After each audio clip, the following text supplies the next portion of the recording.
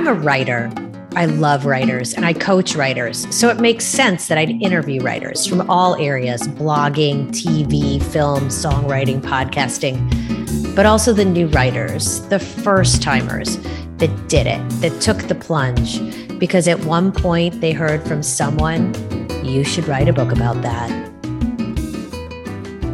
Stacey Lindsay is our first female journalist to have on the show, so I'm super excited. I stalked her at her position as editorial director at the September Letters, a mental health advocacy program.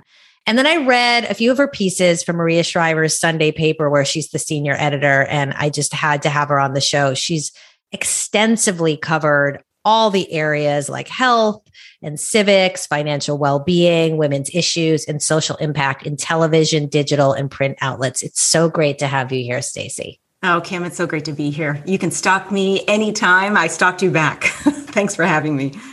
Well, let's jump right in. So tell me what got you involved in September Letters, and I will put the link in the show notes. Yeah, thank you.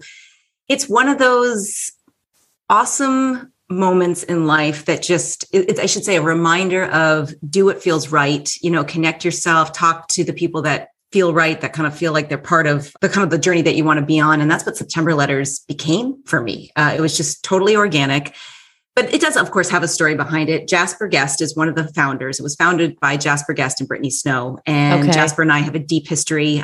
She's this incredible creative and this publicist who works in New York. And she's just widely connected with these amazing people who I feel like are really moving humanity forward. Brittany, the same thing. And a lot of people know Brittany. She's on the silver screen. She's an actress. She's well known. Right. They founded it really over this mutual love of wanting people to feel like we're never really alone. If you're going through something really hard, chances are probably a million other people have gone through something like that or are going through something like that. So they started it. And it just took off. It is a platform for people to write in letters. You can write anonymously if you like. You can include your name to talk about truly anything that's on your heart and mind. We have an amazing representation from the queer and trans community, where a lot of people feel that they're not seen and heard and want to talk about their stories. A lot of people going through depression, mental health issues. Sure. And they brought me on, it's been a year to do editorial and to kind of not up the ante, but kind of offer another element, an editorial journalistic element. So right. I've been on board and I am just beyond thrilled to be part of this. It's been incredible. Well, what a great time with COVID and everybody's mental health really being exacerbated by the isolation and then all these deep dives we've had to take with ourselves, whether we've wanted to or not, right? The four walls will start talking to you about what some of your deeper issues are. I've always been a big letter writer. I have letters from my friends back when we were in college. And so, it's almost like what you say in a letter goes. And I think that adding a medium of the internet to that brings that kind of old nostalgia back, but gives it an immediacy that people need, right? That they're seeking. And it's also a way to show ourselves that we're always growing and there's so much to learn too. We're never going to know everything about ourselves. I mean, maybe until the final hours, I don't know that, but I don't think, right. We're always discovering things about ourselves. And I think it's an amazing thing to really nourish relationships with yourself, but then to nourish relationship with other people too. There's always something to know. There's always something to better understand. There's always something to lean into. And letter writing, I think, helps reveal that. Helps it, as does writing, which we're going to talk about very soon. But just give me a little background on how you got into journalism. It's the classic story. I mean, I would watch TV, watch the news obsessively because Barbara Walters. It was Diane Sawyer. It still is. Diane Sawyer. And there was Christiane Amanpour. There's a group of these women journalists who fascinated me. And I thought that they presented in such a graceful way, and yet they were putting themselves in these situations to tell these stories. And I was still am immensely fascinated by it. Maria Shriver. And I pinch myself now. I work with Maria Shriver and it's just amazing. It blows my mind. She's incredible. She's unparalleled. She's incredible. But these women prove to me that you can be graceful and kind and curious and powerful all in one. And smart. Absolutely. Right. And it transcended genders. It transcended expectations. It transcended sort of draconian rules, that are wrapped around women. So I was fascinated by them from a really young age. And in high school, worked at the high school newspaper, which still is funny. You kind of laugh at those things, but then it was funny. I was going through some old stuff recently and I was finding some of my clips and I thought, wow, they're not that bad. Like reporting on the homecoming game. And there's always a little edge that shows you've got a future, So that just kind of, and then I did an internship. I started off my undergrad years at Boston University, did an internship at CBS at local school and the local station rather. And I loved it. And I actually extended it from one semester. I ended up staying a whole year and I shadowed Sharon Alfonsi, who's one of the greatest now. She's on 60 Minutes. She's another unparalleled woman. Oh, but it was these figures that really, these women journalist figures that really propelled me forward. I took a pivot. I ended up getting my undergrad degree from Emerson College, which is a big journalism which school. We talked about where I went to school for a I couple know. of years. Yes, the fact that we find each other. We find each other. We do. Ended up actually diving into film though. Ended up getting my undergrad degree in media studies and film, went the film route, which ended up being so worthwhile and incredible. But something big happened in my life after working in film for several years. And it made me realize I wanted to do journalism. It had always been there. So I went back, left my job, went back to graduate school and earned a degree in journalism. And good for you. Good for you in following that dream. It's really, it's important for us to know that, life is short, and we are always growing. So if you feel that calling to go back, you're talking about these women, these iconic women in journalism. What did you come up against as a woman in journalism? Specifically knowing what to ask in your interviews and then sort of questioning maybe, was that the right thing to ask? Am I crossing any lines? How did you fine tune your place in your journalistic position? I love this question, Kim. Thank you for asking this question. Because it's something I'm still up against. I'm in my early 40s. I've been doing this for a really long time. I hope I continue to do this for a really long time. And I'm still up against that. And what I mean by that is the patriarchy and also second guessing myself. Right. And what I've come to learn over the years is I have a style that is my own, just like every other journalist out there, I hope finds their style. But the ones that I have always really revered and followed and loved, they have their own style. And I think that comes from deep within. So it's, you can learn these tools, you can learn these skills, you can learn these ways that maybe help to pull out a story easily, or you get the facts, the who, what, when, where, why. But at the end of the day, what is journalism? It's connecting with another person and then hopefully relaying that story to a larger mass audience. So ultimately, the biggest thing was I constantly second guessed myself from the very beginning of my career. I mean, oh my gosh, the early days, I didn't know what I was doing, particularly when I was a TV journalist. I had no real training. I was just kind of thrown into this job. And you've got someone in your ear sort of telling you what to say, and you might want to go in a different direction, but there's this male absolutely who's in your ear and you're thinking, absolutely. Okay, just like look good and ask the questions. Absolutely. And literally and figuratively in your ear. A lot of times you're in the studio and somebody is in your ear, or you're at a city council meeting, or you're in the office of the mayor, and a lot of times it's this prominent male figure. And and to their credit, they're media trained. They obviously have an agenda, but it's intimidating. And you got to just look, and I look down, and I'm able-bodied, so I get to stand on my 2 feet. But I think it's really helpful sometimes to look down and know, okay, you're firm on the ground, whatever that may be for you.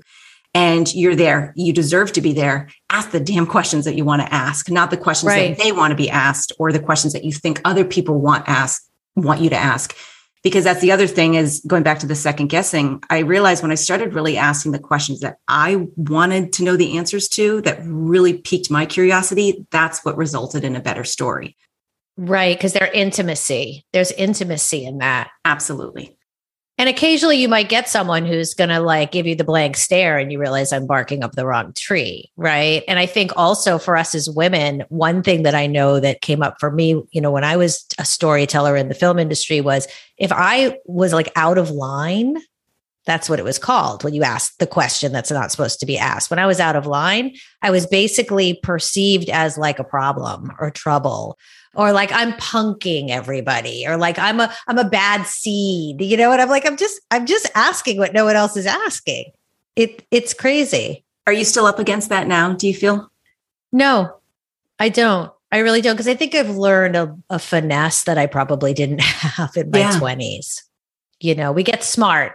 we get smart. And I believe, if I dare say, I think it's a self-trust too. Yes. Just realize I've put in the work. And if I want younger people, but particularly younger women, to know, trust yourself, be open to learning, have wonder. Of course, I think there's obviously, you learn from people who are older, who've been in the industry longer than you, of course. But at the same time, deep down, there is unparalleled wisdom in there, and trust that.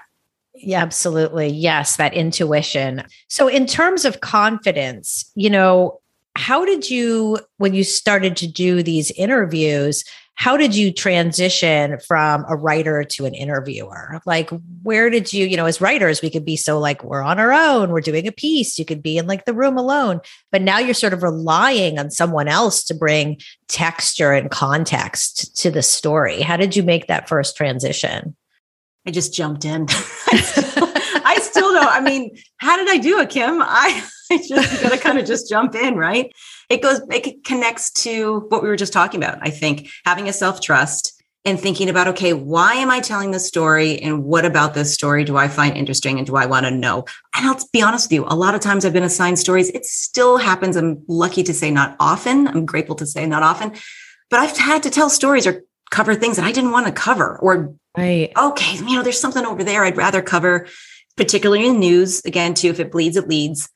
There could be this amazing story going on next to you that I feel like really merits more attention and warrants more attention. But the story where maybe there was a car crash or there was a murder, of course, that's going to make it on the news first.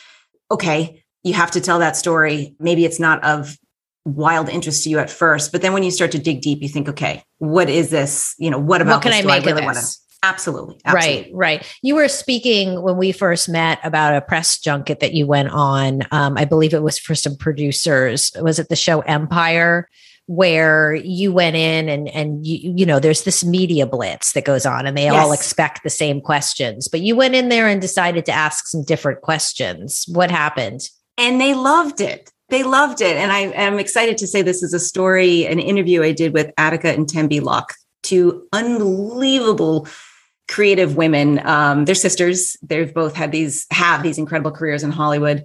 And they're doing a media blitz. We're doing a media blitz for their new show coming out. And so you get these, I don't do a lot of celebrity interviews, but I have done a fair share, I should say. And you get kind of a very, it's contrived. You get a very strict amount of time that you get to ask, and you pretty much, the publicists, again, they're doing their jobs, but they only want you to ask about one or two things, specifically about the project at hand. Which helps sell the movie. Absolutely.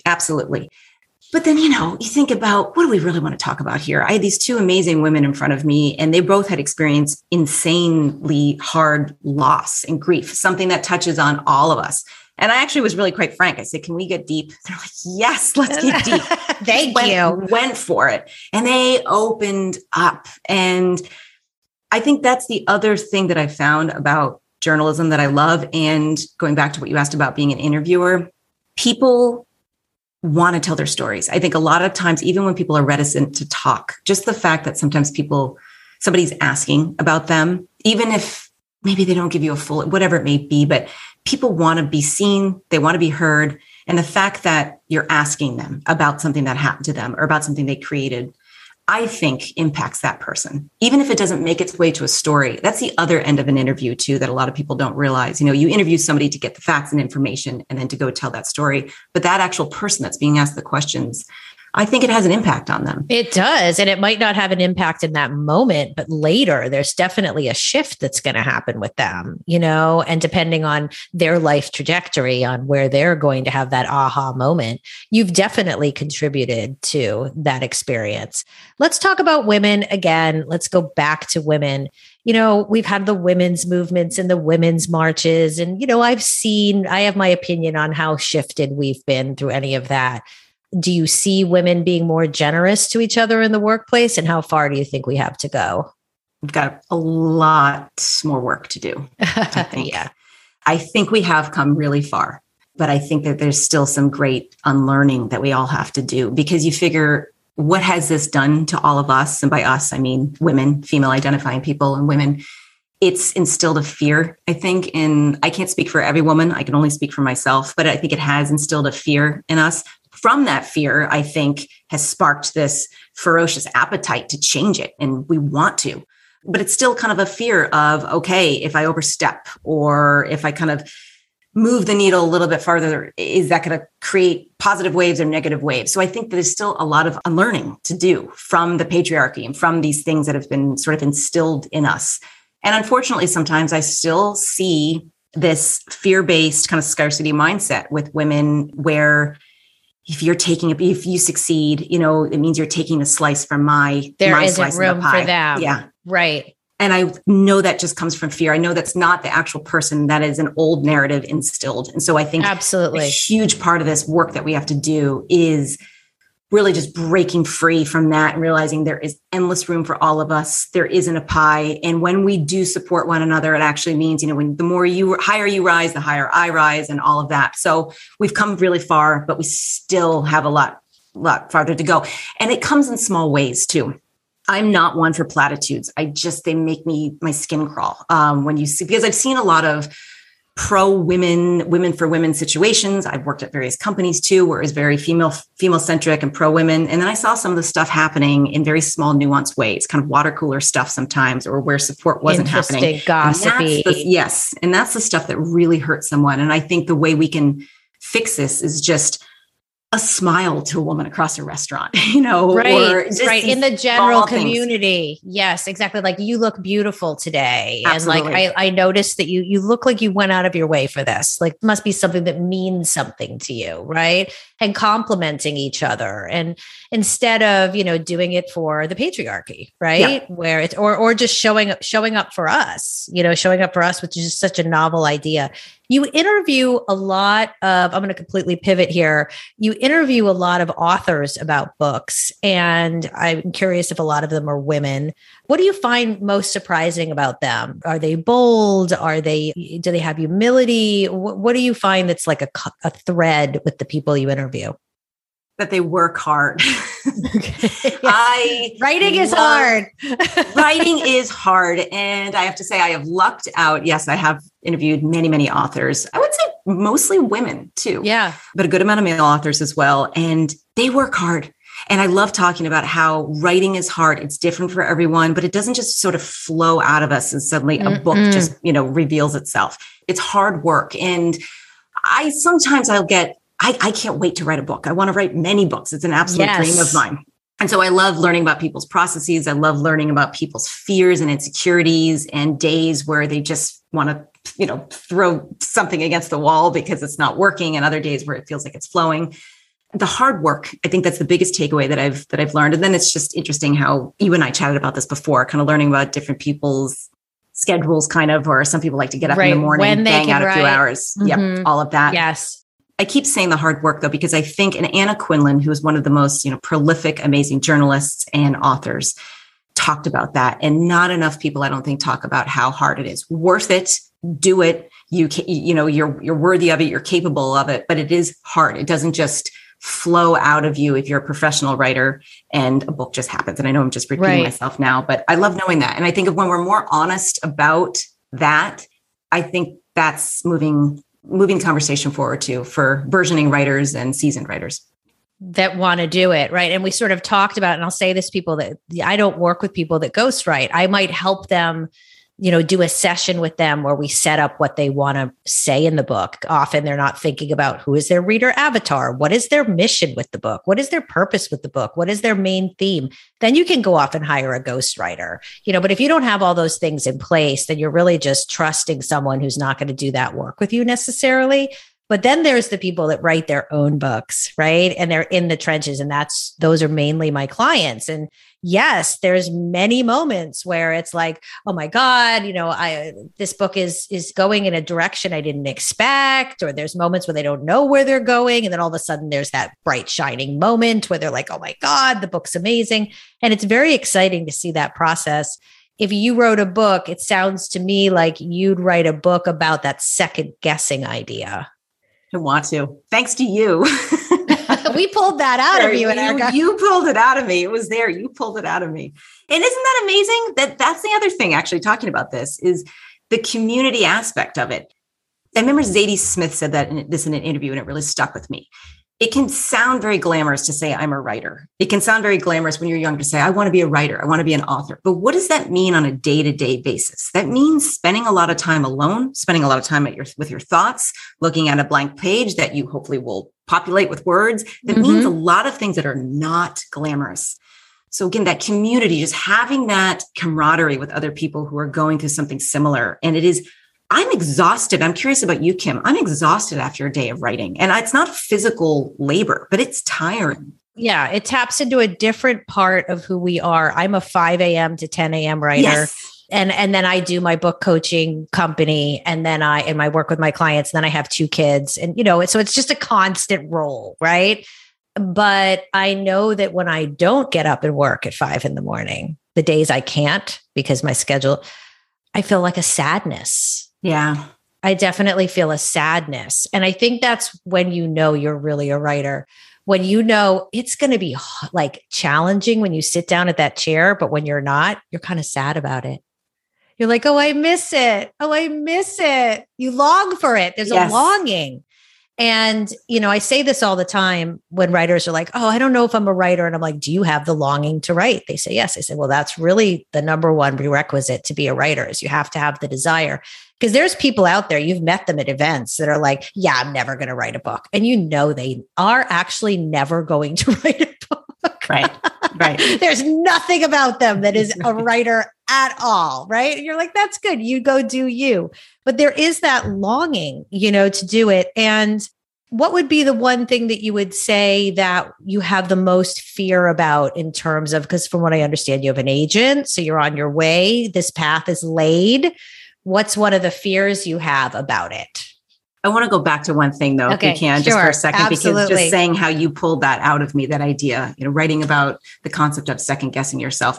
That again, though, just touches on the community and camaraderie aspect that is so important, because I can be over here doing things and you're just talking about it too. You have your days in buckets. You have so much going on. You get up in the morning, you write, then you work with your clients, then you do other things with your clients, and then you have your children. We get so overwhelmed. Right. Oftentimes too, there's maybe a longing inside of us or something we want to write about, something we want to be revealed. We just don't know it. And that's when a good friend or a good, comrade comes into play, somebody in the industry, like you did for me, just pulling that idea. Absolutely. So that's everything. Yes. And says, here's what I'm hearing from you. Here's what I'm seeing from you. I would say because you have your hands in all these different writing buckets, you have outlets, right? So when you sit down and do the book, it's like you can deal with the structure, because writing books is a very structured. I believe that creativity needs a structure, right? Without it, it's just like a wild loose cannon.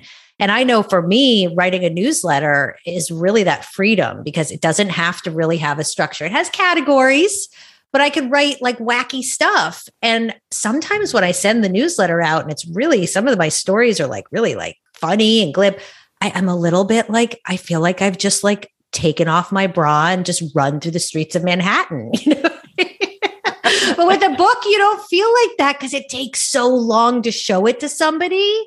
So you're really not showing it. So I would say to writers, if you're writing a book, have an outlet where you can just like run naked through the streets with your writing concurrently too, so you can let some of that steam out. Oh, I love that. I'm going to take off my bra and run through Manhattan right now. It's funny, going back to the longing that you said, which is so beautiful and so powerful. If there's a longing, that's how you know you're really a writer. You need to nourish the writing that needs to happen inside of you. There's a piece right now, and it came to me yesterday, and it's something from my life. And I have to write this. I can't wait. I'm going to actually try and dedicate. I am going to dedicate make a commitment sometime. Make a commitment ASAP. And that feels like I'll be taking my bra off and running down the streets of Manhattan. And that sounds so freaking scary and so worthwhile. Fun. And so fun. Yes.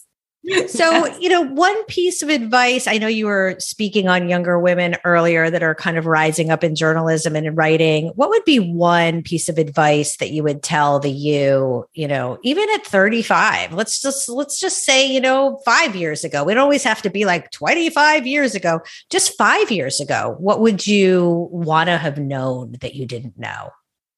Again, don't second guess the things you want to ask.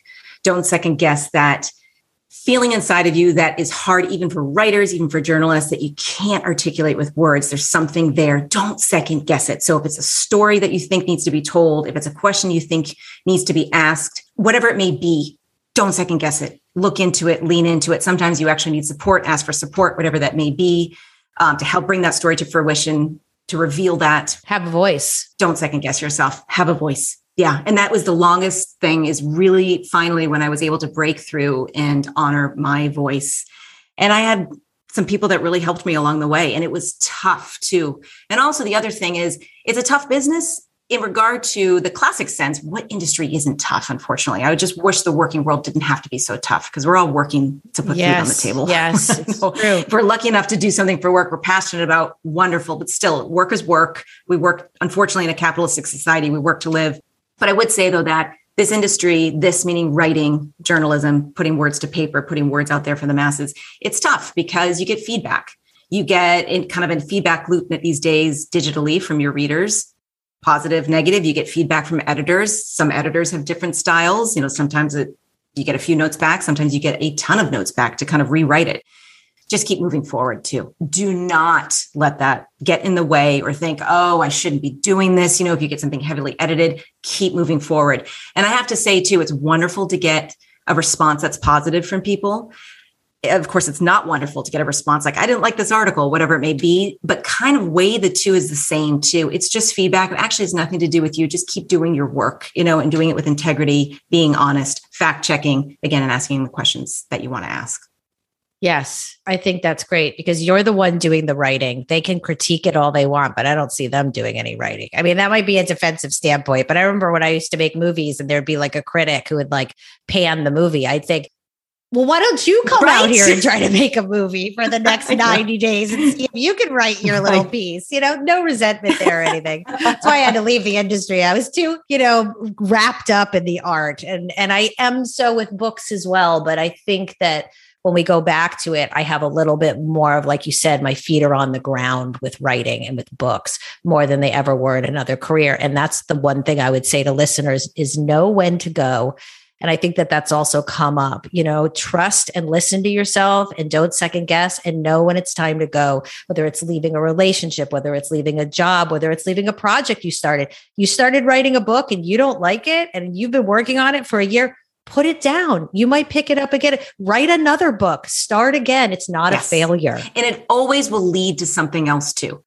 I love that, Kim, because if you, for instance, using the book example, if you put that down someday, whether it's that book and coming to full fruition someday, or just an idea from that book, it will lead to something else. It will connect to another dot in the future. So nothing's ever lost. Yes. Nothing. Nothing is ever lost. It's been such a pleasure to have you on. And I look forward to reading your book in the near future and continuing to read all your lovely words as they go on the paper. Thank you so much. Oh, Kim, thank you. And thank you for what you do. I so appreciate it. And thank you for all your questions. So fun. You've been listening to You Should Write a Book About That.